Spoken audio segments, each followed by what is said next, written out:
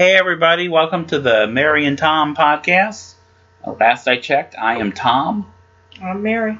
And this is our podcast. So we run the company Hollandspiel, which is a board game company that specializes in, military history games, war games. And we thought one way to try to reach out to our customers and hopefully find new customers and engage with people and know what's going on with our company would be to have this kind of short weekly podcast. So this is us doing that. So to start with, this is the beginning of March, and we have at least one, if not two, games coming out this month. The first of which is Ukrainian Crisis and The Little War. So there are two games right there. There are two games right there. We have two games from Brian Train that are being released in one box, one set. And we just got the proof copy for that one last week or a few days ago. And so we've just kind of, what we do when we get the proof copy, because first we need to make sure all the production stuff is right, is we then go through the game again. We play through the game, read through the rulebook, make sure every little thing is where it should be one last time. And usually we do find one little thing that we need to change or correct or check with the designer on. Every single time, and this time was no different. And so we've done that, and we're going to be pulling the lever on that to take orders for the game fairly soon. The thing with that game, it also has event cards, and so we have event cards being printed by another printer, and those are being sent to our game printer, Blue Panther. So once those arrive, then we'll be able to take orders for that set, which has two games in it. And then we also have supply lines of the American Revolution, which might come out end of this month or maybe early next month. And that's one of my designs about the American Revolution and supplies. And to represent those supplies, we have these little wooden bits. We have actually 100 cubes going to each game. And we just got the shipment of the wood cubes earlier this week. Yeah, we have some nice boxes sitting on pile in our living room. Yeah, we actually there were two shipments. Because we got the first shipment, and Mary was here when the mail lady came the first time, and she wasn't super happy about it. No, it was a cumbersome box. A little large, but not too heavy. She was not happy about having to bring it up to the door. No, and then she was super unhappy when the second box came, and I was in the living room when the second box came, and she had a big old frown. I signed for the thing, brought it in. It was much bigger, much heavier. But we have like 55,000 wood bits thereabouts with cubes, little this and that, not just for supply lines, but also for Dynasty, which is the Richard Berg game we have coming out this summer. And then we also have some wood bits that one of our friends ordered as part of our order. And these came from Germany, and it was much cheaper getting them from Germany than it would be domestically. Even adding the shipping, the freight shipping for the two boxes, it ends up being like about a cent per wood bit, maybe a little more, maybe a little less. Whereas if we were to get them domestically, we're looking at 5 cents per bit before shipping. So we really save a lot of money doing it that way, which is why we get it all ahead of time. And so this week we're going to be getting some bags to put the bits in and bagging up stuff for supply lines. And then we'll send those to our printer, and then that game will be on its way. The game we have coming out after that is Optimati's at Populares, which is a game about the Roman Republic, about the political struggle at the end of the Roman Republic. And we're just actually, crossing our T's and dotting our I's on that. We have the art for it. The game's been, completely tested and designed. Mary's laid out the rule book, laid out the pack on the back, and we're just trying to figure out what to put on the front cover of the rule book. Yeah, it's almost finished. And then, so we'll have that one ready. So we've kind of got stuff set up for the next several weeks. And we should be having that Op-Pop rulebook up online for people to read to see how the game works. Probably sometime this week. We just got to figure out what to put on the cover. We were looking at different paintings, and we're looking at different. I'm not really fond of like going with a painting necessarily. I want something that kind of feels more like the Roman period rather than, kind of like Renaissance painters painting Roman topics. But a lot of this Roman stuff we have is just like, the head sculpture. What was a head sculpture called, Mary? Bust. A bust of. Or are you talking about the actual head? No, like the head with the shoulder. That is a bust. Yeah, I just blanked on the word.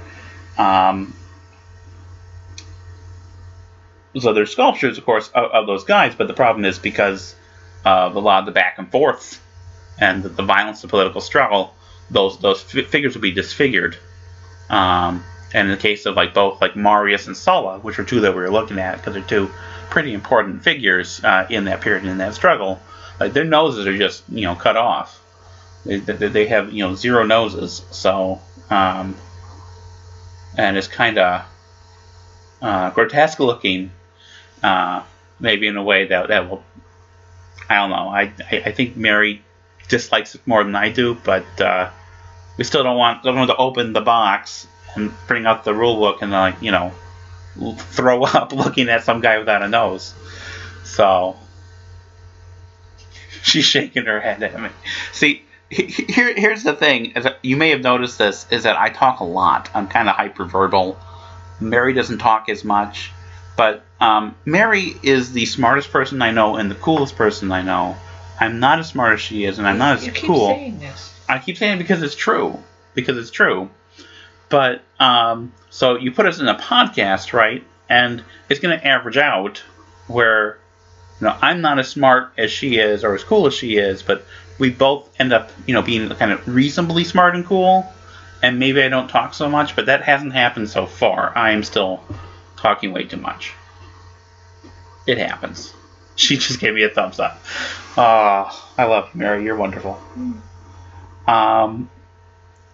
So once Op-Pop is out of the way, then we're shifting back to work on Horse and Musket, which is Sean Chick's game covering warfare from the late 1600s to, in this particular volume, to the early 1700s. About 21, I think he has 21 battles in there, in that set. I've already started laying out the book. The rule book. Yeah. We haven't done the scenario book yet because Sean is going over the scenarios one more time just to make sure, historically that they have the accuracy that they need. And once he's gone over those, then we'll be laying out the scenario book. We already have the art for the map and the hex tiles, so this is a game kind of in the vein of Commands and Colors, where in that you have a blank map and you put the hex tiles on it to make the terrain that you fight over. And it's really they're really nice tiles. Like Ilya Kudryashov, nice job. Yeah, he drew them by hand. And the map actually is really nice too, which is kind of hard to do because they're just blank hexes. And the ability to make that map with those blank hexes look nice, look interesting, that's a really cool ability. That's like a superpower. We have the same thing like with the Shields and Swords series, where the maps are mostly just grass, but it's like really interesting grass. Like Anya makes really interesting grass. It's not Anya, it's Anya. I keep saying Anya because I look at the name. I'm sorry, Anya. I keep seeing the name, Ania, and I think Ania. It's kind of like, I used to have this mental block with it, kind of like the hot peppers, right? What are those jalapeno? Yeah, but I almost never say jalapeno. I always say jalapeno. Because, I know it's not right, but I just have this kind of mental block where I see the J and I just want to say Jalapeno. It's fine. Well, it's not the worst thing in the world, but it's and it makes I don't eat them, so I think if I ate them, it'd be more of a problem.